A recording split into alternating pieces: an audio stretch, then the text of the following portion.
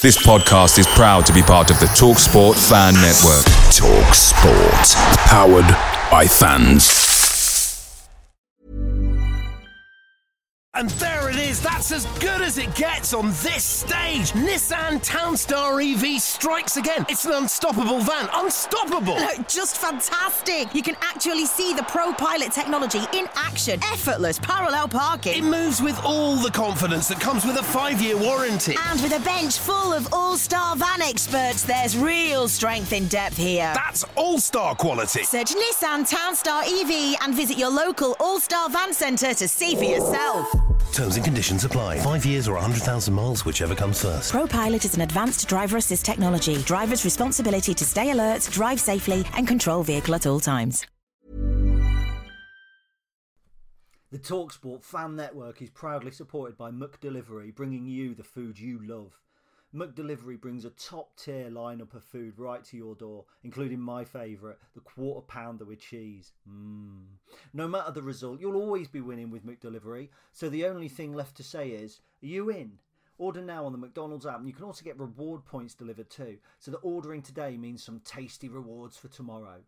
Only via app at participating restaurants, 18+, rewards registration required, points only on menu items, delivery fee and terms apply. See mcdonalds.com.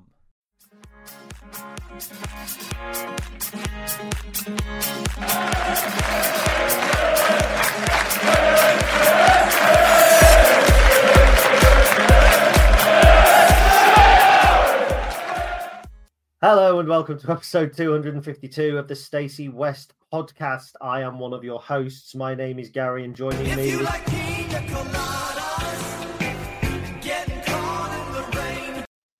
Joining me this week is Mr. Pina Colada himself, Chris Lamming. How are you doing? Oh, I didn't know anything about that, by the way. That was fantastic. I'm very well, thank you. Very well indeed. Had the first Sunday morning of the Sunday League season without a game scheduled. We've had one called off on the day, but it's the first time we didn't have anything scheduled. And I've such a relaxing, lovely Sunday morning. Still a little bit in recovery mode from Thursday night at our gig, to be honest, and my double pina colada that Dave bought me. If you like pina coladas. Fantastic. How are you? Very smug, I'm guessing. You're very pleased with yourself. I did prep that. I literally, I was waiting for you. Said, "Oh, I'm going to be 2 minutes," and I'm thinking, do you know what I'm going to do in those 2 minutes? I'm going to clip up the Pina Colada song. So, for people who don't know, we went to watch a band on Thursday night. Myself, Chris, and our friend Dave, a band called Blackwater County, who were very, very good. We went to the Rescue Rooms in Nottingham, and we went for a bite to eat beforehand, a pub near Nottingham Castle. It was great, and then we went into Slug and Lettuce, because Chris said, well, we don't want to go in Slug and Lettuce, because if we do, you'll see me drinking pina coladas out of a coconut shell, which was exactly the sort of thing that I wanted to see. So we went in, and he didn't get pina coladas out of a shell. Yeah, he got them in a glass, but there's a 2-for-1 in there. And I don't know if anyone else has ever been caught out with 2-for-1 cocktails in Slug and Lettuce. But what it means is that you have to buy 2 of the same cocktail. So you have to buy, for instance, 2 pina coladas. And Chris and Dave went for pina colada and a woo-woo. I went for a famous cocktail called Beer Moretti, which was great. It comes in a pint glass. It was fantastic. But they then got 2 woo-woos and 2 pina coladas. And then Chris got a little bit drunk off it, didn't you? I didn't feel very well for an hour or so after that. We drank them pretty quickly. I drank 2 pina coladas in the time that it took you to drink 1 beer, that's not saying that you drink... Which is quick. It's pretty regular size, maybe half an hour or so.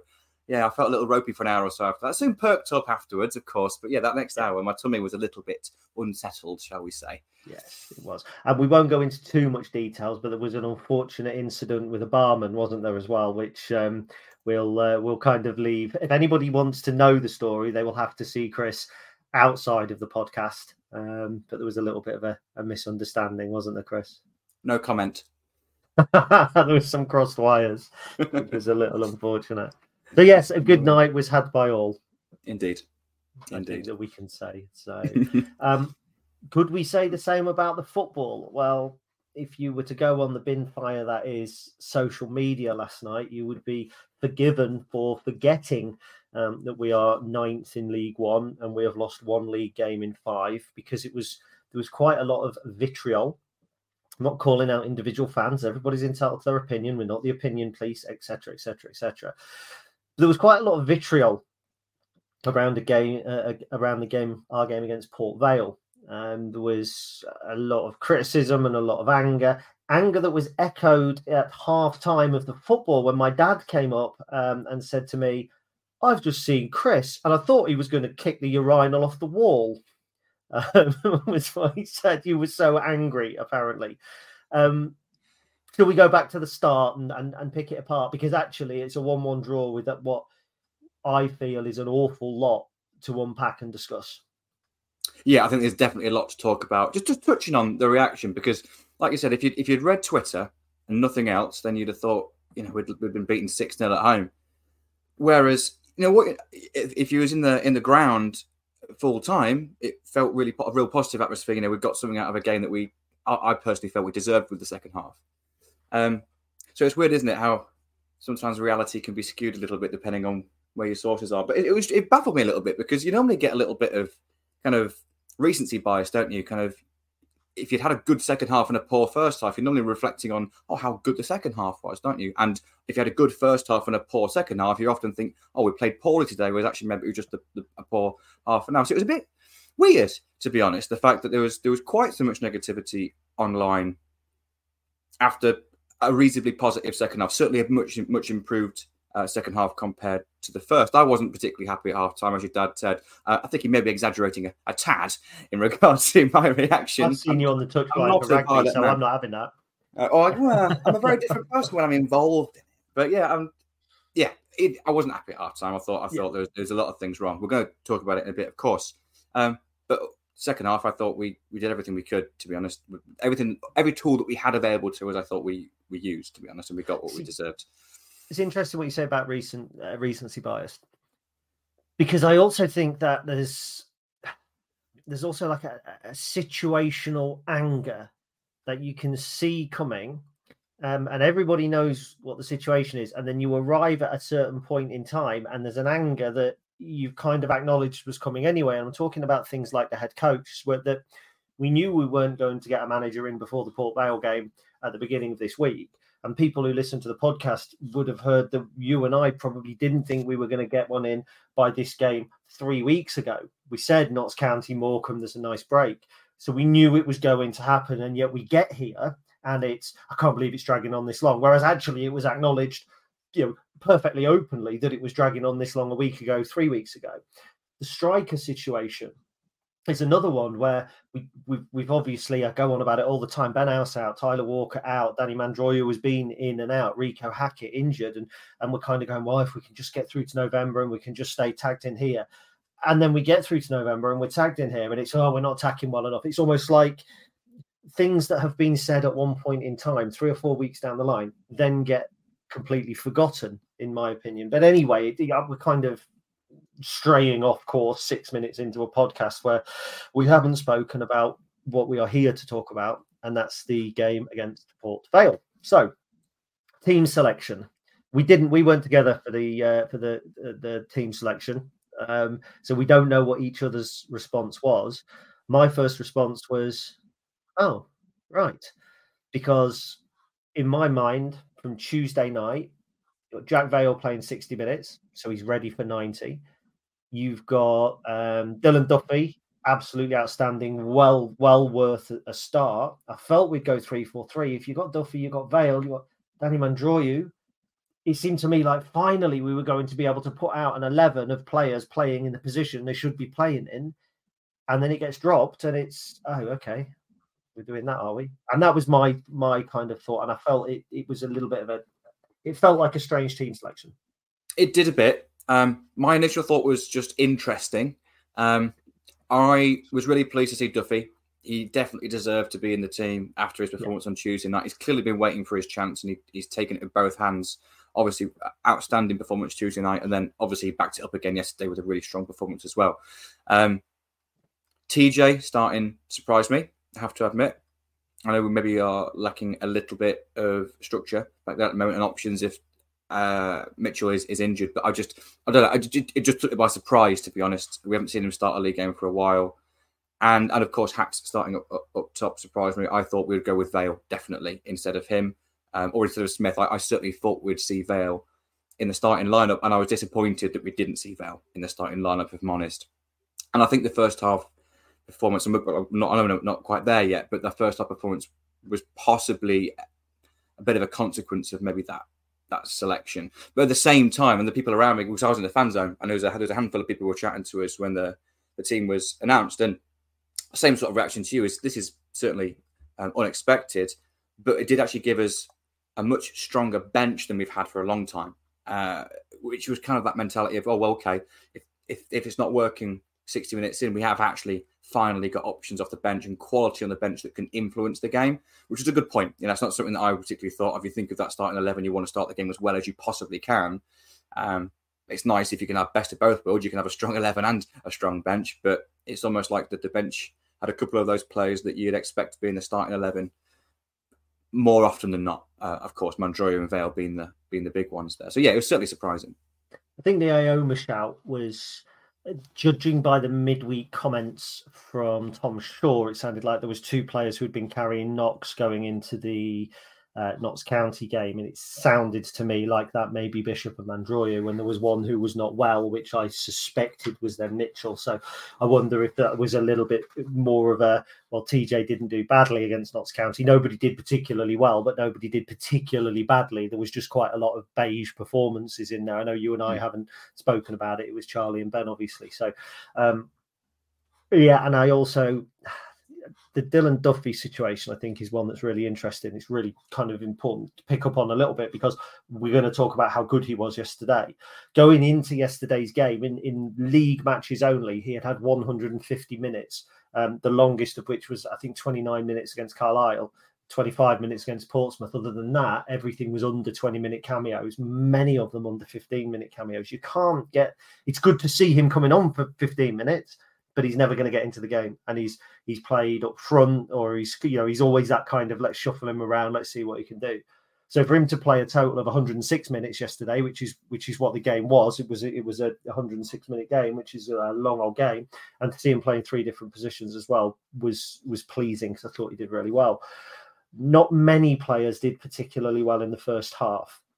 Now, you and I were talking off air, obviously, about the game, and we spoke a little bit in the pub last night as well, and it felt like there was a perception that we were battered in the first half, and that it could have been 3 or 4. And if it had been 3 or 4, that would have been remarkable, because they only had 3 shots on target. So it would have, for it to have been 4 would have been quite something. Their XG, and I know somebody had a pop up or mentioned to you, I think, on Twitter last night, that football's not all about XG, Chris. I did see that you were told, but their XG was low.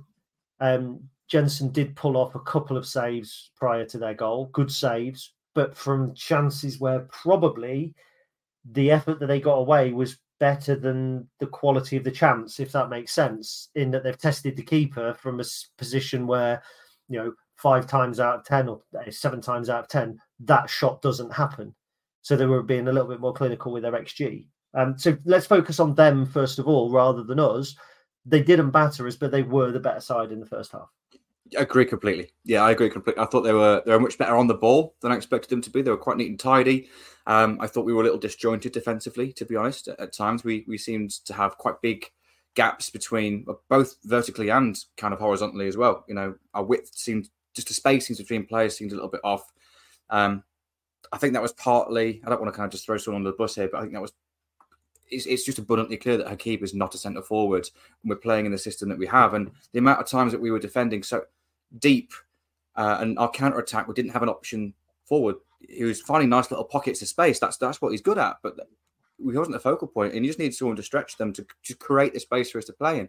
And I was really frustrated at halftime, not just because of Hacks. He was doing the job that he's clearly been told to do, and he was kind of performing, using the attributes that he has, but it just really didn't suit us. And I know we're talking about kind of Port Vale at the moment and our defensive shape, but it does stem from the structure, and the structure starts at the top of the pitch. And I felt we were just a little bit imbalanced, which is no surprise. We mentioned the striker situation and the forward players were missing a lot, but actually we did have options to have a slightly more structured system I felt in the first half, and the team selection maybe didn't lend that. But there's no denying Port Vale were good on the ball. That, like I said, they were better than I thought they were going to be. There was 2 or 3 big chances that they created, and I do want to kind of big Jensen up a little bit because, like you say, we weren't battered. It's not like it was wave after wave after wave of attack, and we were, throwing our bodies on the line. But the chances they created were good chances. They got very, very good shots away, and Jensen did really well. And like you say, it's very unlikely for more than one of those to go in, particularly XG-wise. I think it's less than 0.5, wasn't it, overall? But he made some really good saves. And if he hadn't done, we could have been a couple of goals down. And then we're not getting back into it then. So, yeah, I think Jensen definitely deserves some credit. I also think Adam Jackson deserves some credit because he's a real calming influence on everybody. He's that unsung hero a little bit, isn't he? I think he's got better and better and better. Duffy, of course, was bright in the first half, but not. I don't think anyone else really particularly shone, and we did struggle at times in the first half, and that's credit to Port Vale, and it was probably a bit of a consequence of our team selection and shape. But halftime certainly helped, I think. Yeah, and I think, I mean, Tom Shaw calls it the top line, doesn't he, or whatever, and we didn't have one. That's as simple in my mind. We didn't have a coherent top line, and when you're playing that kind of, let's say, 5 across the back or 3 across the back, however you want to put it, but that top line has got to function. Because if it doesn't, your wing backs are then not able to get into the game because the ball isn't sticking to anybody. Nobody's being able to overlap. So then you're just trying to hit longish diagonals. It doesn't work. It looks messy. It looks nasty. The crowd are far too quick, in my opinion, to turn on a backwards ball or to kind of groan at a sideways ball. There's 1 or 2 people around me get really agitated. I've got no problem with us playing it across the back line if there's some form of outlet. And it's not always going to work. But there's got to be a forward ball. There's got to be something. I know we may differ slightly on this. I really don't like Ali Smith playing on the top line. I like Ali Smith playing. I think he's a neat and tidy player. I think he's got a nice shot on him. It would be lovely if he could keep that shot down from 3 yards out. That would be ideal, because if he puts that chance away, it's 1-0 Lincoln. And I don't think Port Vale will get back into that. Yeah, I think we settle then. I think if we go a goal, we settle really well in that game. And yeah, I think that's a good point on Ali Smith, because I do agree. I don't like him in the top line, but I don't think that's his position. But no, it's not. Like we said, in regards to team selection today, there was other options, but in the last few weeks, there hasn't been. No, I grant. He's the only player, and I didn't know this until yesterday. Joe, who I sit with, mentioned Ali Smith is the only player in our squad that's made an appearance in every single match so far this season. Has he really? Apparently, from the bench. I haven't fact checked it, but I believe him. I think he's certainly better, slightly deeper, and certainly more central. And the run that he made, you missed it. There's no denying that. But the run from deep, that's what he's good at. That's the point. But if he's already up there, he can't make the late run because he's the target. What I would say is he had to be in that position to miss it. And we're going all the way back to King Cowley, that whenever you talk to Danny Cowley, he had no problem with players missing chances. He had problems with players not being in positions to create chances. We had 4 efforts in the first half, only 1 on target. Port Vale had 4 efforts, only 3 on target. So we weren't battered. What people are looking at is it's not even negativity. I don't think we played negatively. I just think, and I'm not. I don't want to look like I'm criticising Tom Shaw. He knows his job better than me, and he's done a great job as caretaker. I just felt like we were set up wrong for that game. I really did, because Port Vale didn't come to defend. Port Vale came to have a go, to take something from the game. Respect to them for that. They would, like you say, they were better than we thought, because we thought, well, they've lost so many games on the run. They're going to come here and they're just going to do a bank of 4 or a bank of 5, or they're 3-5-2 with 2 holes, and they're going to shut up shop. And they didn't, and they've got tidy players. Is it Arblaster? Yes, we're not that. Yeah, the guy got sent the lad from Sheffield United. I liked him, and he stuck out for me in the first half. Every time he got on the ball, he was the one that worried us, and I think they were able to attack with a little more pace. There was one time where they got the ball in the middle of the park, and I'm looking to see what options they've got, and they've got a line of 4 in our area, like 2 wide players, the big chunk of meat up front who was at Hearts, Ikpiatsu, or Yeah, I mean, he's not a player I've ever rated, but he's a handful. You know what? I have rated him. I thought he was really good a few years ago. Yeah, I like a target man. Cambridge, I like wasn't he? Cambridge for a while, Wickham as well. I just like having that option that you can play into. Just quickly on the team selection again, that's probably a point I should have made earlier. When I looked at the team selection, I thought we'd gone, and I actually think in hindsight, this could have helped. Ultimately, what do I know? When we played against Morecambe, albeit poor result, but for the first part of that game, we were brilliant. We hardly touched the ball. We played a back four, and we played. But the downside was we had Danny Mandroy, we had positional play, and Danny Mandroy was being kept on the left wing, almost with that mentality, stay there, like Man City play. The ball will come to you if you create the space, rather than go and find the ball will come to you. I think that limited Mandroy. But we had Burrows playing at left back in a 4 and then tucking into midfield to create a 3 when we were in possession. And I thought the lineup was there. Oh, well, that suits TJ. He could play right back in a 4, kind of out possession. But in possession, we have him, Jackson and O'Connor. That then allows Burrows to tuck into central midfield alongside Erihun and Hamilton. Allows Hamilton to push on. Lass on the top line up front with Smith and Adelican kind of rotating. And then it gives Duffy the natural width on the left-hand side who wants to be touchline wide and knock the ball in from that kind of wider area. I thought that's how we were going to set up with the team selection. That's how I read it. So it was very surprising to see that we kind of were basically just in our traditional 3-4-3 for the majority of the first half. Did change to a 3-5-2 for sort of 15 minutes towards the end, not to no avail. But I agree. Tom Shaw's done a really good job. We can't deny Tom Shaw how much he's kind of steadied the ship and been a good kind of captain, I suppose, of that ship for the last few weeks. I think I read on one of your articles that he's been one of the highest kind of win percentages of any manager that we've had, one of the highest, and he's been by far the best caretaker that we've had. So let's not forget he's a caretaker manager. But I agree. I felt like first half, maybe team selection / shape maybe wasn't the most effective. But then half-time happened. And some of the changes that were made later in the half, I thought he got right. Yeah. So I'm sure we're going to move on to that now. Cover very, very quickly, obviously, their goal. I don't think there was any blame particularly to apportion. I thought it was just a good counter-attacking goal. If anything, Burrows has got done, I think, a little bit. Hamilton's could have maybe been stronger in the tackle. But do you know what? It's not a goal like we've conceded in the last few weeks where you can go, that's poor or this is poor. Yeah, it wasn't a soft goal. It was just they scored a good goal, Yeah. It's not like Hamilton backed out of attack. He went into tackle, he got his foot in, and it went, their player came out with the ball there, kind of those 50-50s. And then from there, they executed the move really well. Good finish, good goal. You kind of go, well, they kind of deserve that on the first half. And so it was. So to go into the second half, obviously nothing changed for a start. So we can't really discuss anything there. We've got to really just go straight into the red cards. Now, first of all, I've watched back their yellow card in the first half. Now, I missed it at the time because I was going to the loo.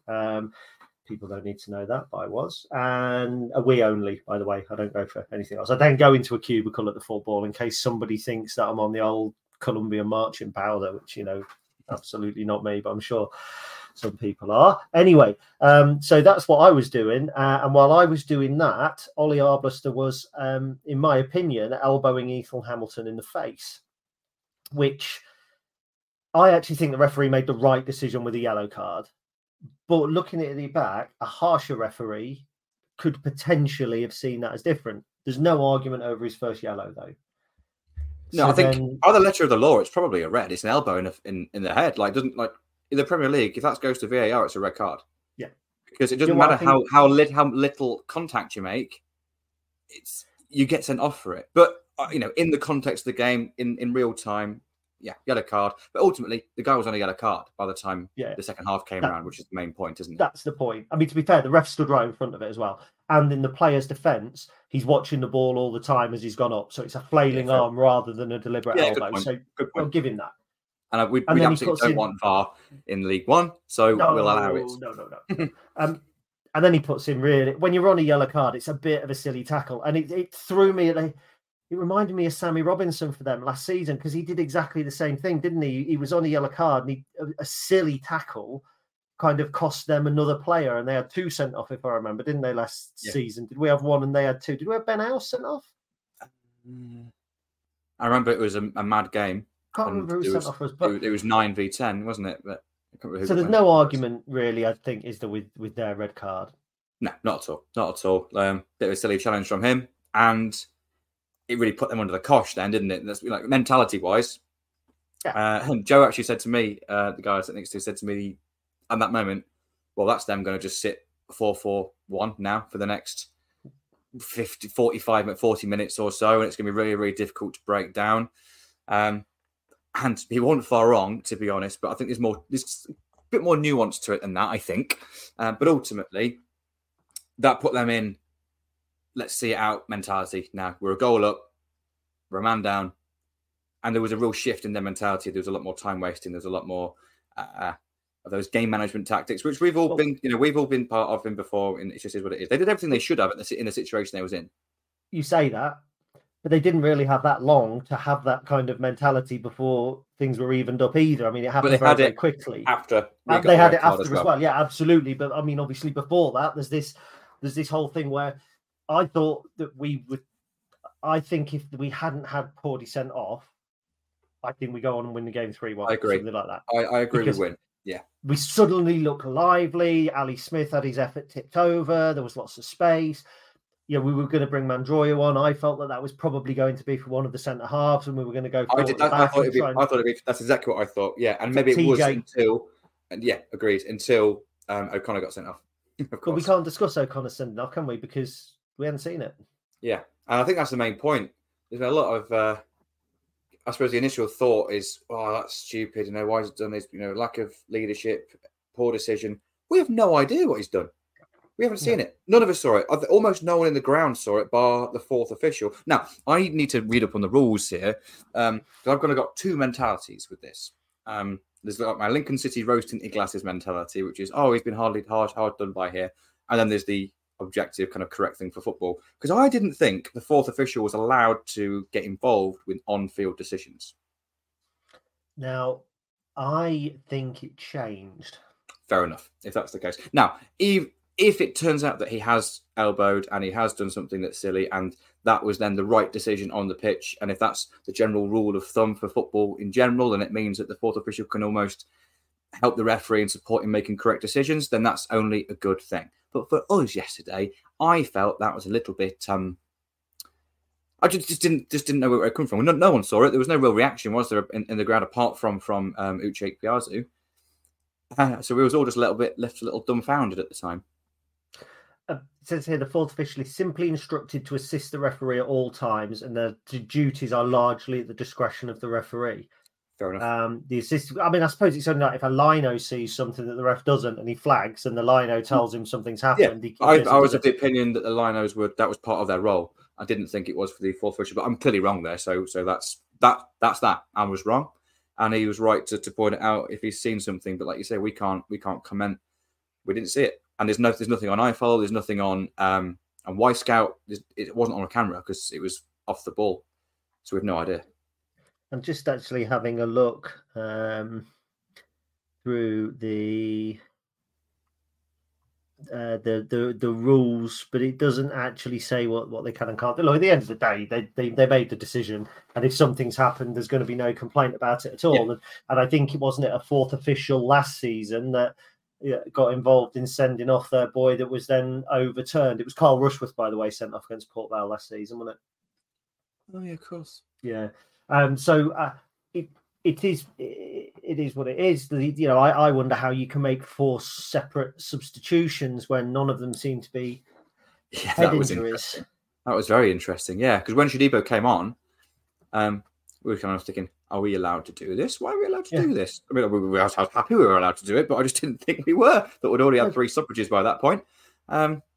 We hadn't had anybody. I didn't think we'd had anybody go down and have treatment for a head injury. I know they did. Their player, who I think handled the ball in the area and went down holding his head. But to be fair, he was then substituted. So maybe we were. But that was my initial thought, though, is that no, I know what he's playing at here.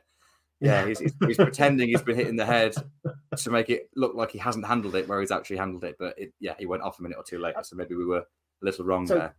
So look, that was it. The second half was then better. Obviously, as you say, they started time wasting. They started indulging in the dark arts. I thought the game maybe got away from the referee just a little bit, but he allowed the time wasting, but he added the time on, and it's easy when you're angry or when you're upset. It's easy to see things differently. There was the Jack Vale incident; it's a foul, but at the time and after in the pub afterwards, you and I said red card, penalty.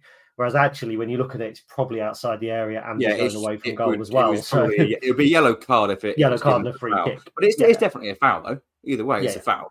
There was one from the referee that really angered me in the second half, and it wasn't even like an clear opportunity. So I can't remember who it was, but someone got pulled back, blatantly pulled back. Delican got pulled back, and that's fine. That's from a Port Vale perspective. It stops the counter attack. You understand why he's done it. You take a yellow card, you get behind the ball, you set yourself up. And we wanted to take a quick free kick. It was one of the rare opportunities that where Port Vale were slightly out of shape at that point. So it was like, get the ball down and play. And the ref physically stopped us to make us to slow down and say, no, I need to just sort this out. You've got to wait and for us to kind of for him to say go, basically. And you think, well, that's frustrating, but he's obviously going to book him. So as much as it's annoying, at least he's going to get a yellow card. And they didn't book him. So it was like exactly the outcome that the Port Vale player wanted. Stops the game, gets a free kick. He was happy with the yellow card at that situation as well. Didn't even get one. They got back in shape, got behind the ball. Our counter-attack opportunity was dead. And that really annoyed me. It's like, that's crap refereeing, that is. And I agree. It's easy to get annoyed at the ref because you don't want to get annoyed at the players and you don't want to get annoyed at the situation. So you direct it somewhere and it generally goes to the referee. I know I'm absolutely guilty of that. But it just bloody annoyed me because it was on those kind of counter-attack situations, those situations where we could finally create a little bit of space because Port Vale defended the centre of the pitch and deep for the second half. And they did it well. They were really good out of possession. They had good shapes. They had better shape with 10 men than they did with 11, actually, defensively. And that made it really difficult for us to break down, which meant we had to use the width of the pitch. We couldn't just lump the ball forward into their kind of double four block. We had to go around the sides and try and be cute with it. We haven't got that ready to bring on to just launch it into the box. We had to go around the outside. But I felt we actually did it reasonably well. We got into some really dangerous positions quite a lot in the second half. I think one reason for that as well was Tom Shaw made some really good decisions substitute-wise and tactic-wise in the second half. The decision to put Dylan Dully left back in a 4 but almost to make him play as a winger with Lass, like almost defending as a 2, really. It's more like a back 2 than a back 4, but in possession, Duffy was really high and wide. Lass was really high and wide, stretching the pitch. Allowed Danny to get Mandrew to go and find those little pockets. And he tried to make things happen. I thought Danny Mandrew did well when he came on. I think every kind of tool we had, every available kind of strategy that we had available to us that Tom Shaw had on the bench, I think he did the best with the situation in the second half. And I do feel we got what we deserved. A point. Agreed. Yeah, agreed. Sorry, I was just actually, while you were doing that, I was just watching the fouls back on Scout because I wondered if it was Ben Garrity who had committed the second foul, but it wasn't. But Garrity actually got booked for pulling down one of our players. And Devine, it was Alfie Devine who got away with doing it as well. So, But no, I agree. I thought Tom Shaw, he kept changing things. He did, he effectively, you and I took the mick. Well, I certainly took the mick out of Ben a while back for saying how playing wing backs in a back 4 leaves you open because obviously he'd misunderstood something that was said on Radio Lincolnshire, but we still took the mick anyway. But actually, that's exactly what we did yesterday. And it's easy to be critical when we're not playing particularly well. And it's easy to be critical when things aren't going right. But I think also you have to look in those moments at what we're trying to do. If we'd been a little bit more proactive, 60 to 70 minutes, or I think that we win the game. But it felt like we didn't quite find the sweet spot until there was 15 minutes left. And then we went, I always felt we'd score from 70 minutes. There was just something. We were in complete control. We had some really good possession in the second period, and I didn't then get the negativity. It's like you go back to that recency bias. I kind of think, well, actually, you'd come away thinking that we'd been really positive. I mean, our possession. I was just going to try and have a look. I think it was something like 58% in the second half. I think it was more than that. We'd had, was it 58% overall? Overall, 70% in the second half. Yeah, 60. Well, it says 66 on Wisecout. So yeah, 66, 70%. XG of 0.92, 7 shots, 2 on target. They had 2-1 on target. Without being good, we were by far the better team in the second half. Yeah, I agree. And it's very easy to just look at things through Lincoln City spectacles, isn't it? Because we're Lincoln fans, of course you do. When you're looking at a game, you look at it from your team's perspective. And we're a goal down. We weren't brilliant in the first half. And yeah, we're dominating the second half. Different people have different perceptions of what dominating means. But for me, it's territory possession and getting into parts of the pitch where you could create a chance. And of course, the final piece of jigsaw is creating the chance of putting the ball in the net. But I thought we dominated it. But I think what I'd like to just suggest is imagine you're a Port Vale fan and watch the second half through their eyes. They would be bricking it. You're going in a position where you've had, 3 attacks in the whole game? 1 shot in the second half, you could say?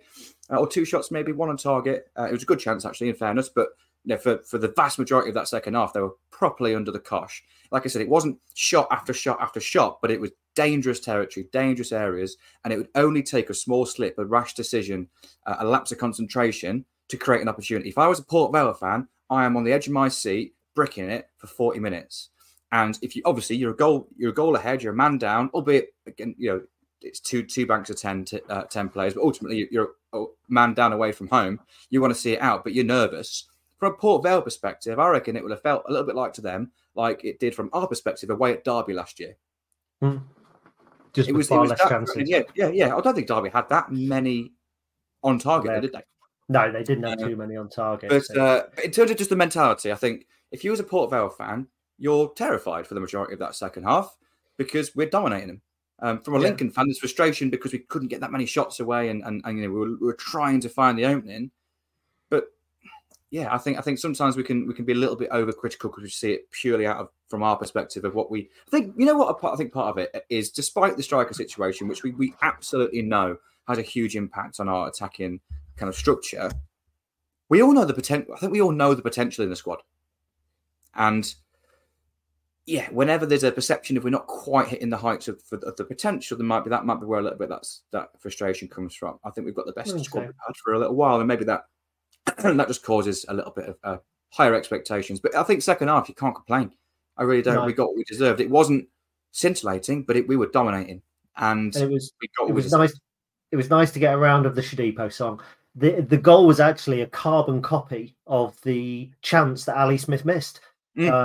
Kind of a nice run down the left-hand side. Obviously, Jack Vale, who I thought was really lively when he came on and asks questions that we haven't been asking for a few weeks.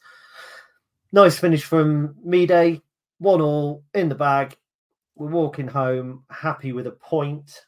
I think that's fair to say. And I think any new potential manager watching on, here's I'm not going to say the ovation, but here's the noise of a, let's be honest, half-empty stand, because a lot of people had kind of were streaming out on 90 minutes, and when there's 9 minutes of injury time left, that does baffle me.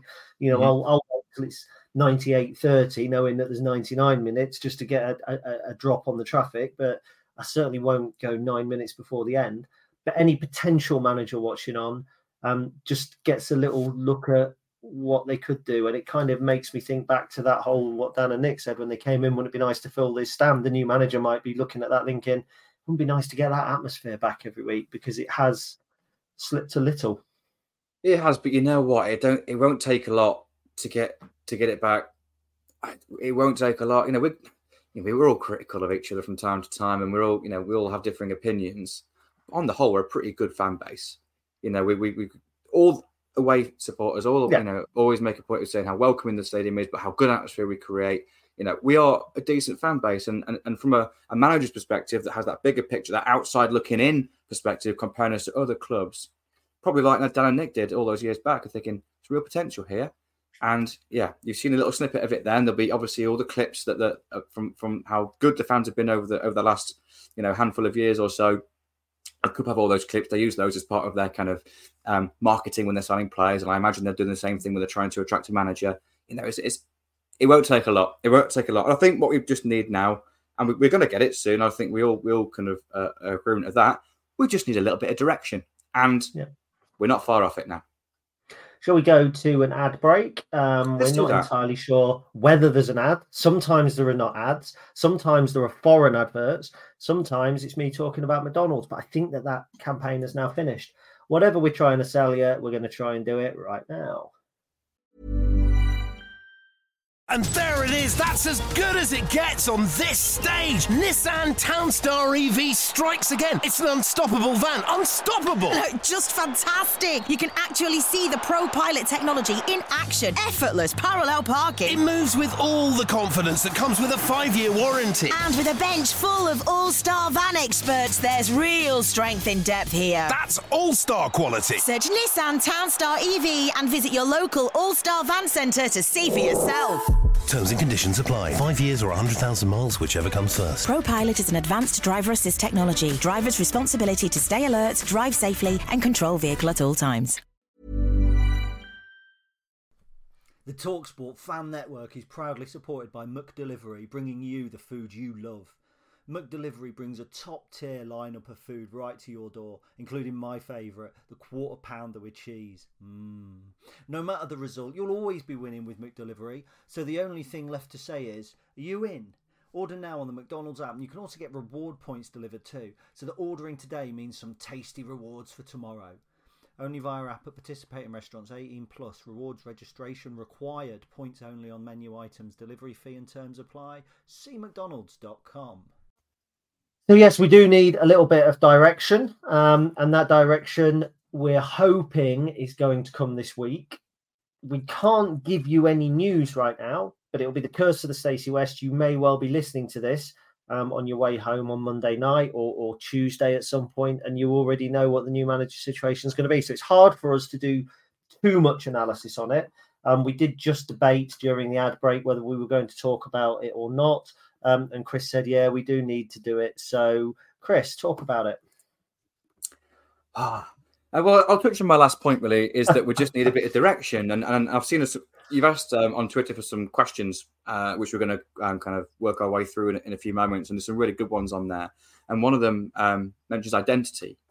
And I think that's a really good point, I think off the pitch, the club's identity is really good. I think we know what we are. We know the model, if you want to kind of put it in inverted commas. But ultimately, we're a club that wants to bring players in that can perform now and also can then be sold on for a profit, and then we can reinvest. We know that's the thing.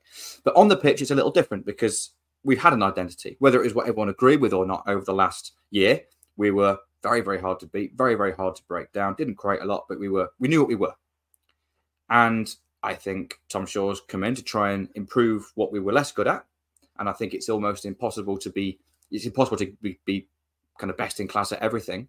And if you wanted to be a bit more forward thinking, trying to create a little bit more, you undoubtedly have to open up a little bit at the back. And I think maybe because it has been 3 or 4 weeks or so now that Tom Shaw's been in charge, I feel that maybe we have lost a little bit of identity on the pitch. What really are we? And I think the biggest thing that will come from a new manager coming in is that they'll have the opportunity to create that again. Something that we can all get behind. Because even under Mark Kennedy, even if you didn't like it, you knew what we were. You were less likely to get frustrated about it because you knew what we were trying to do. Whereas now, there's just that's a little bit up in the air. So I think more than anything, when the new manager, head coach is announced, that's what it will give us. It will give us that little bit of direction, and it will help us to create that on the pitch kind of identity. In regards to who it's going to be, we're still kind of none the wiser, really, are we? No, it's silly. I mean, obviously, there's been lots of conversation. We'll mention one in a minute.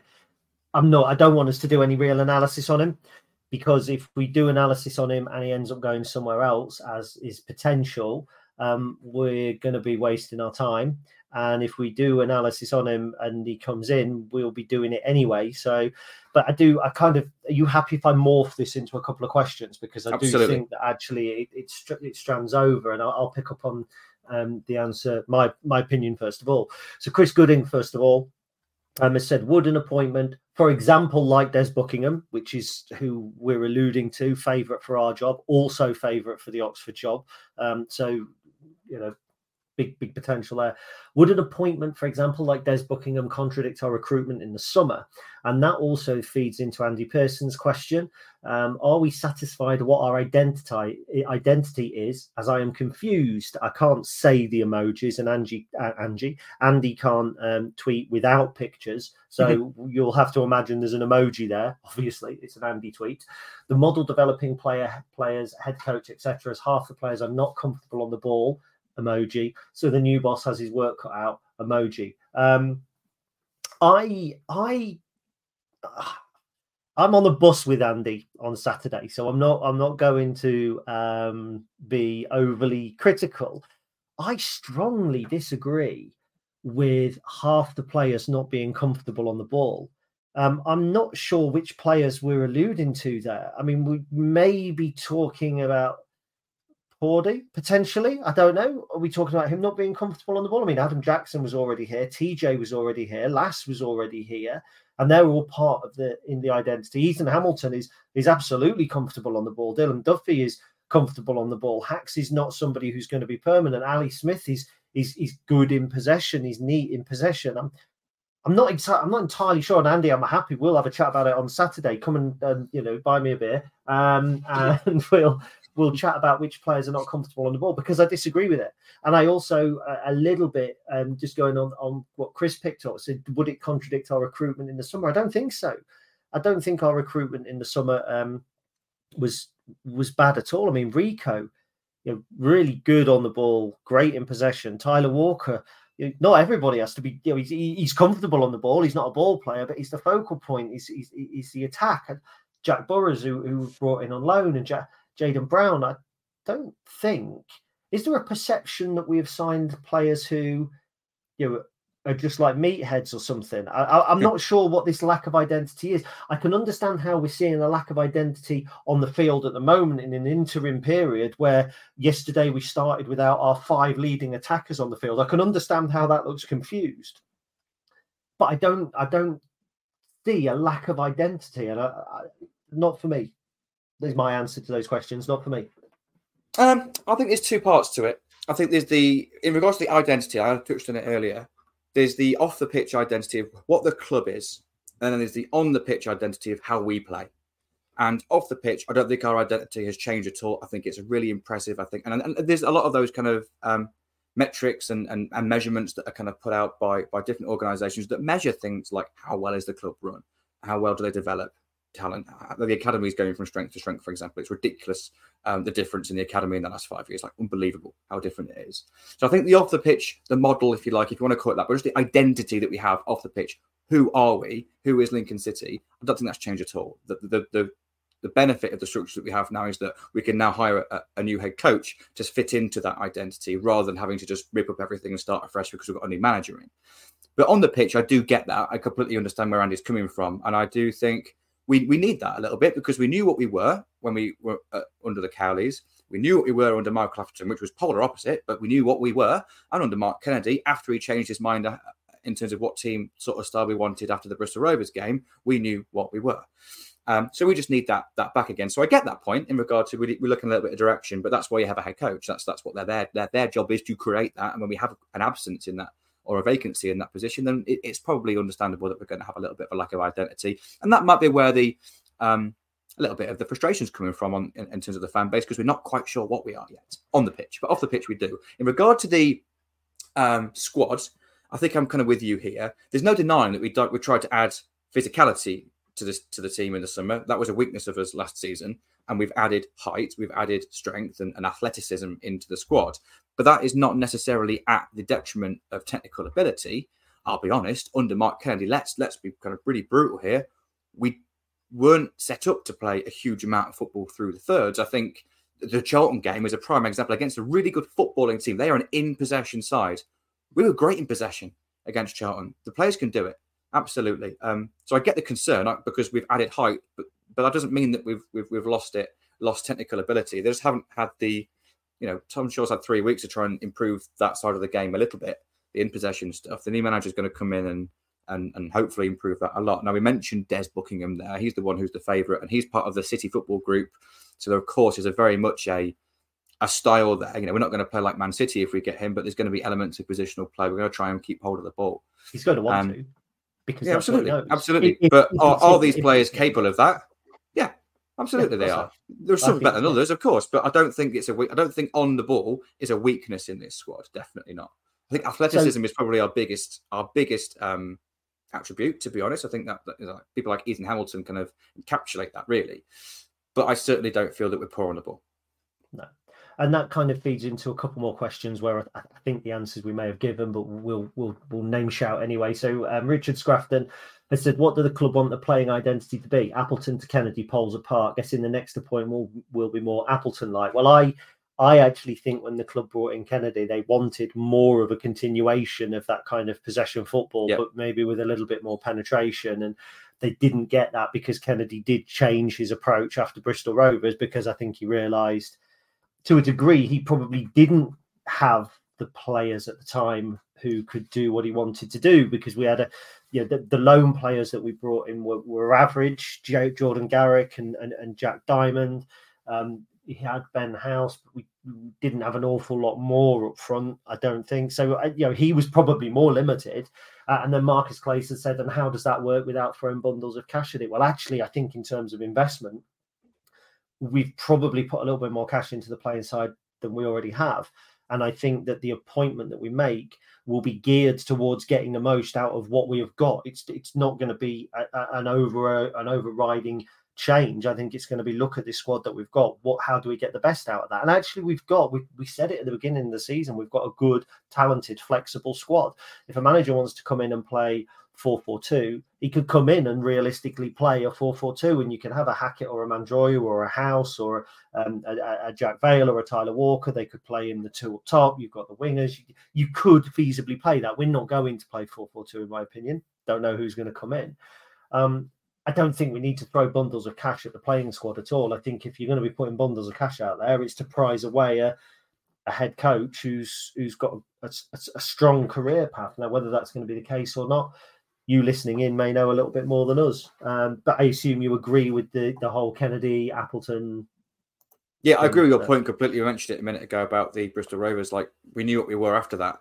But before that, Mark Kennedy said in his interview he wanted to play, I think, it's aggressive attacking football, and that was the headline that kind of a lot of the media went with, and kind of pricked the ears of the fan base up a little bit. And let's be honest, you could see what he was trying in the first few games, but we were massively open, and he changed it, and he improved us without possession. There's no denying that we were hard to beat, and being hard to beat gave us the league finish that we had last season, which was probably above the level of the squad. But I think now the squad's in a really good position. And let's not forget, we've got Jack Moylan coming in January as well, who's just, he was top goal scorer in the Irish Premier League, not playing up front. He's not a striker. He's a wide forward, generally speaking, or plays in behind. That's another kind of player that is quite flexible, that can play up in a 2, could play wide in a 4, could play wide in a 3.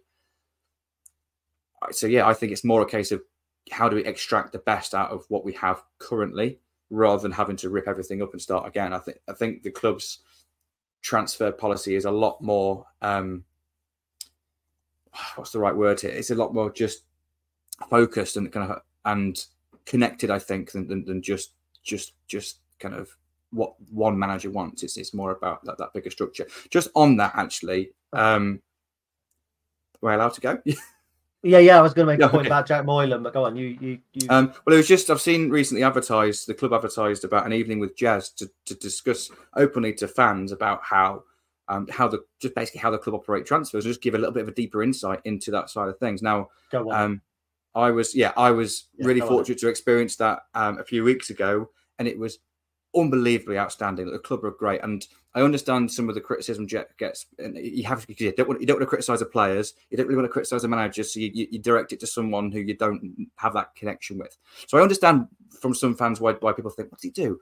Honestly, I've rarely been impressed by an individual in my life like I was impressed with Jez George that night. It was brilliant. It started at 7:00. It was going to be an hour. We didn't leave till 11:30.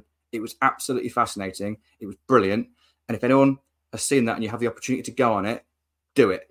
It will open your eyes massively, and it will just give you such an insight as to what happens behind the scenes, and it will massively improve your understanding of that, and just gives you a more informed opinion then as terms of what's happening on the pitch and around the team. So I thought it was worth pointing out. The sort of people that are readily are happy to criticise Judge George are the sort of people that won't pay £20 to go and listen to him talk, and that's the sad thing.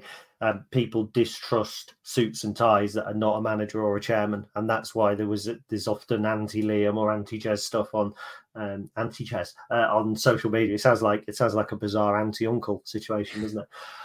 Jack Moylan's actually been playing centre forward for Shelbourne all season, and he is a wide forward predominantly. But yeah, he's been playing as a centre forward or attacking midfield. He played left wing once, and that was back in May. Anyway, a couple more questions. We'll make this one a little bit quick fire. I think a couple of them. So this is from Lewis Waters. He says, "How much, if any, of a say do you think Landon Donovan could have had in assisting the recruitment of a new manager? Not necessarily just America, but he has connections all over the world. Barnsley appointed Neil Collins from Tampa Bay. Maybe we could take a similar approach."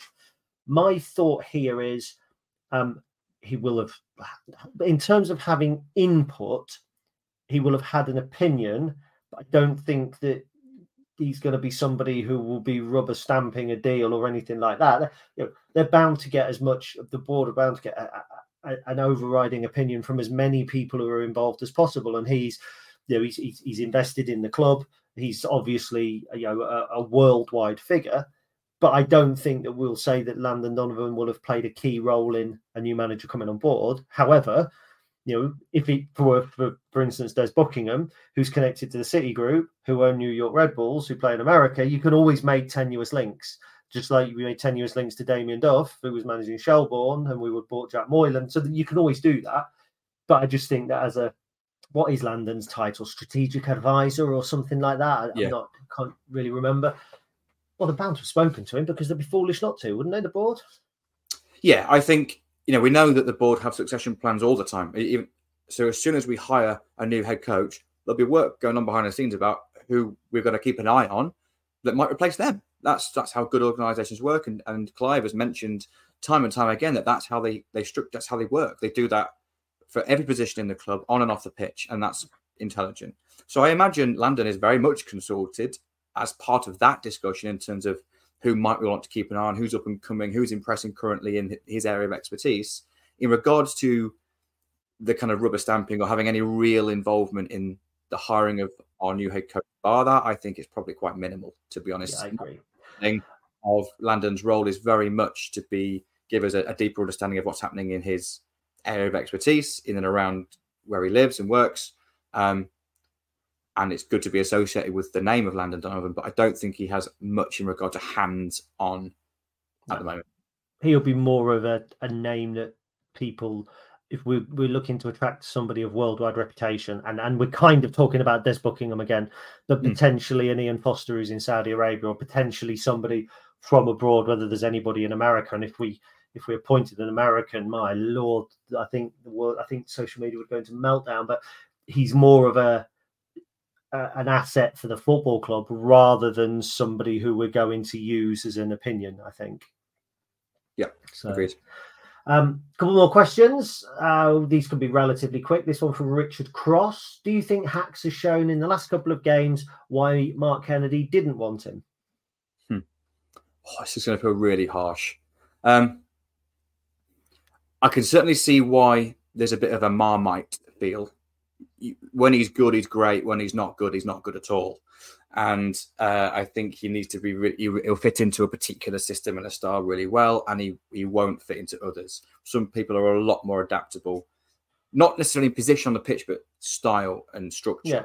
For me, I think with the ball at his feet, Hacks is really good. I think his off the ball stuff is maybe where he needs to improve a little bit. And when we have such a robust structure off the ball like we had under Mark Kennedy, I don't think Hacks's tactical discipline maybe lent itself to that.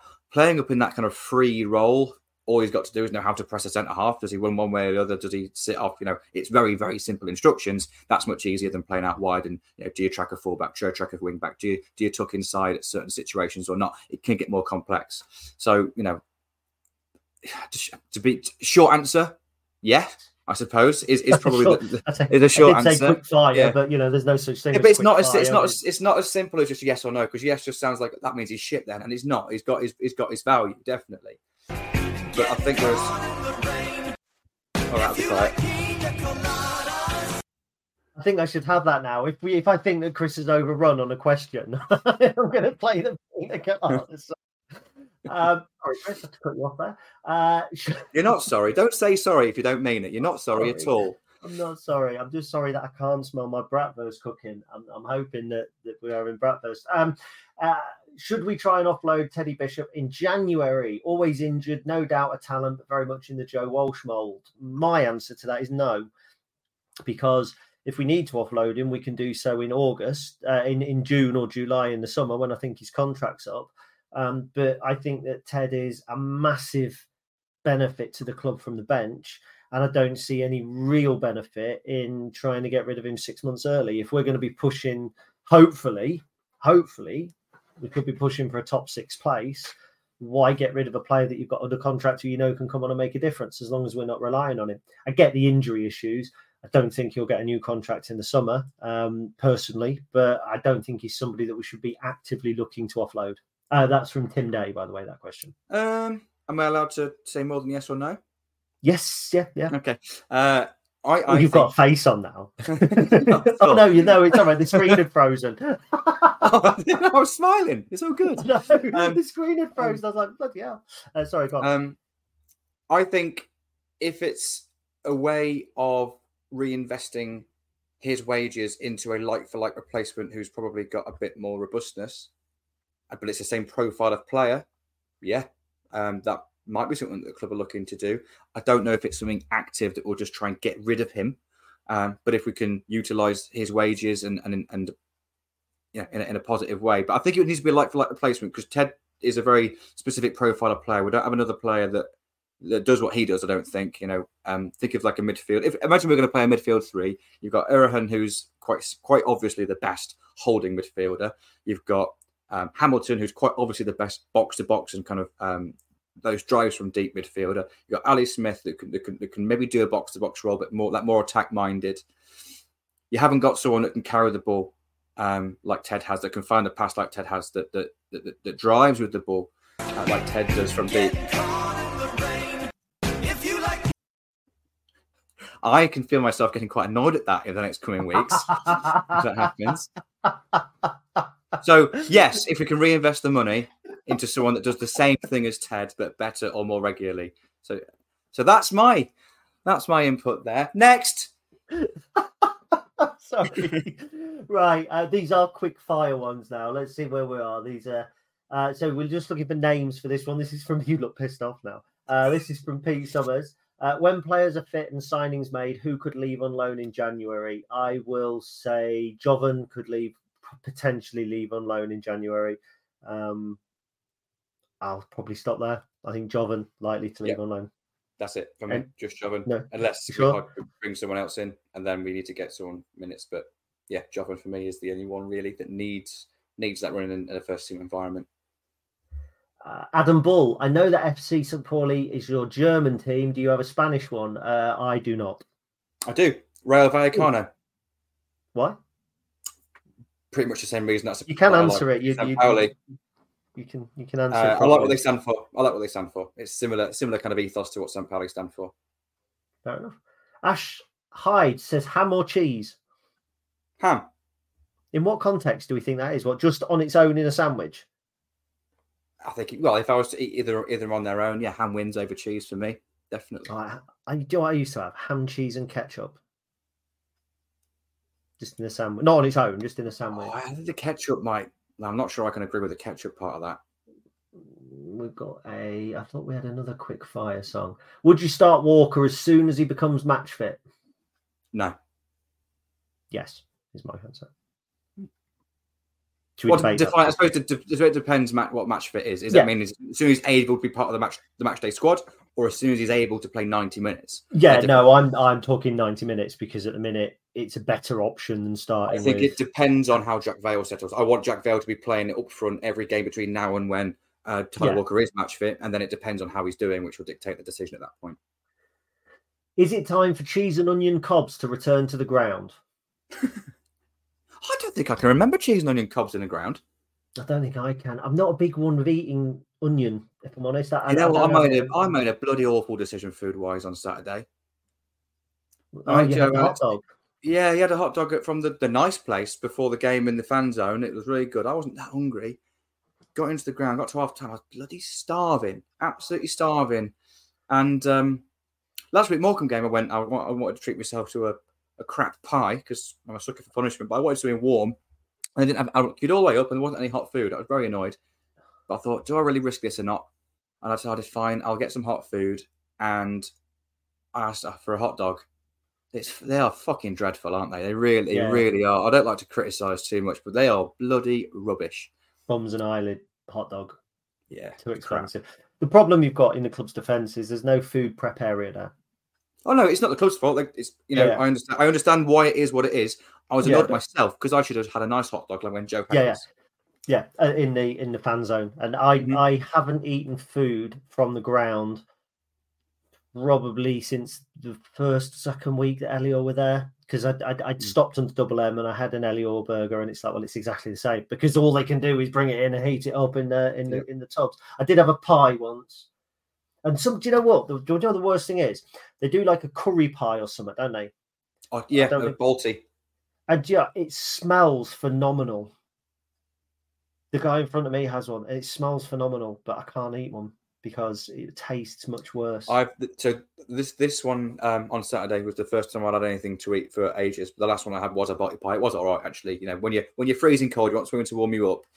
Have a curry pie is not much better. It's proper football, isn't it? A Balti pie. So even though it's only pucker and it's been reheated, it's probably the best option out of the rest of the things that are there. But yeah, just gets away from the fan zone is a lesson to be learned for myself going forward.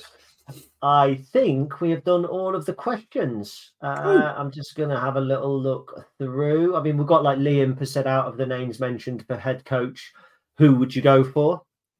Which, do you know what? Yeah, I don't want to kind of set myself up for disappointment here because I've been very much Denny Cowley here, and I've understood the benefits of some other candidates, but Denny Cowley has always been my number one, really. And I have to admit, until the weekend, when Des Buckingham really shot to the top of the betting, and it's someone that we was aware of a little while ago, but I never really seriously thought we'd be in contention for him. I thought he'd be massively unattainable for us, so I never really thought that was realistic. And I said on Twitter, when it looked more odds on than it does now, actually, let's be honest, that he was going to be our manager, that it would take a lot for me to not really see Danny Cowley as our number one candidate right now, not be the right person right now. And I have to admit it, of the two, Des Buckingham really, really, really impressed and excited me, to be honest. But I just don't know how we could possibly attract him. He shouldn't be the sort of manager that we have the ability to go for. We're a little Lincoln City in our perception, aren't they? Aren't we? And it's just so for me, Buckingham is the only one that I would want ahead of Danny Cowley. I think the longer it goes, I'm actually less convinced we're going to get either of them. I don't know. I've no idea who the actual hire will be. None of us have a clue, do we? But no. For me, it's one of those two. I'd be delighted with either of them. Anyone else, I'm not. I'd need to do a bit more research into and see the benefits of others. To answer Lee's question, I'd be happy with Danny Cowley. I'd be happy with Des Buckingham. I'd be happy with Ian Foster. Personally as well. I just think once we get a head coach, we can then make our judgments going forward. And there are a lot of names I would be happy with, and it's a nice situation to be in, because actually when we got Mark Kennedy, it was, it could be Michael Carrick, could be this, could be that. I didn't think the candidate base was quite as strong. And a candidate base, Michael Carrick wouldn't have been a good appointment for Lincoln just because he's Michael Carrick. So, do you know what I mean? And an Ian Foster, who people might not know, or a Des Buckingham, who people might not know, are not bad appointments because you haven't been able to get them on Football Manager or something like that. So, and we've managed to do an hour and 5 minutes without a game to preview, which is really good. We do still have another question. It's from John Cousins Booth. You're not allowed to say St. Pauli for this. If you could pick an away pre-season friendly for Lincoln against any current full-strength 11 in the world, who would it be? Oh, you put me on a spot there. I know, he's popped up. This is more pre-season friendly, so it's more about who do you want to play against? Who do you want to test yourself? Yeah. Where do you want to go? Where do the fans want to go? Yeah, where would I want to go on holiday? is basically what I'm thinking. I want us to play against Ostuni 1945 from Italy because I really like Ostuni. And I think they're a Serie C team or something like that. Anybody in Italy, I'd like Bari because I quite like Bari. I'll tell you what. Go on. I'm going to say Siena. Okay. I'm going to say Siena. I'm going to say Olimpia Ljubljana because Ljubljana is on my bucket list. I really, really want to go there. I want to go to Slovenia. I want to go to Lake Bled. I want to go to what is known as the Mini Prague. And it's a good excuse to do that, isn't it? So that's my answer. That's our next football trip. Olimpia Ljubljana. Yeah. Fantastic. Or were you planning on taking Steph there? Well, she came with me to watch a 5th Division German game when we went to Berlin on a nice romantic trip, didn't she? So, she'd probably tag along to a top flight game in Slovenia as well. So, 1 hour, 7 minutes. We've talked football. We've taken questions. We've also had a little bit of this.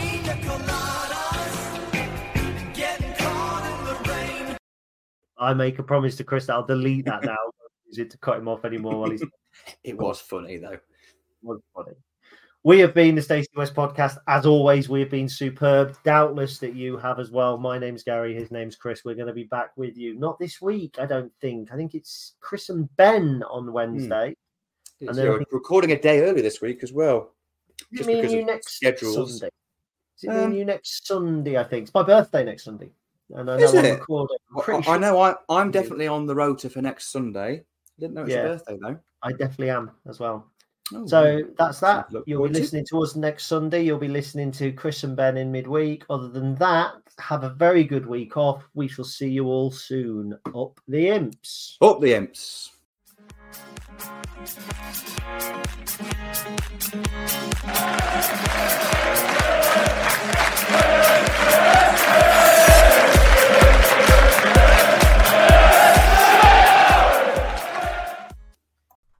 It's the 90th minute and all your mates around watching the Imps on iFollow. You've got your McNugget share boxes on the go. Your mate's already got booked for double dipping, but then you steal the last nugget, snatching all 3 points. Perfect. Order McDelivery now on the McDonald's app. You in? At participating restaurants, 18 plus, serving times, delivery fee and terms apply. See mcdonalds.com. And there it is, that's as good as it gets on this stage. Nissan Townstar EV strikes again. It's an unstoppable van, unstoppable. Just fantastic. You can actually see the Pro Pilot technology in action. Effortless parallel parking. It moves with all the confidence that comes with a 5-year warranty. And with a bench full of all-star van experts, there's real strength in depth here. That's all-star quality. Search Nissan Townstar EV and visit your local all-star van centre to see for yourself. Terms and conditions apply. 5 years or 100,000 miles, whichever comes first. Pro Pilot is an advanced driver assist technology. Driver's responsibility to stay alert, drive safely, and control vehicle at all times. This podcast is proud to be part of the TalkSport Fan Network. TalkSport. Powered by fans.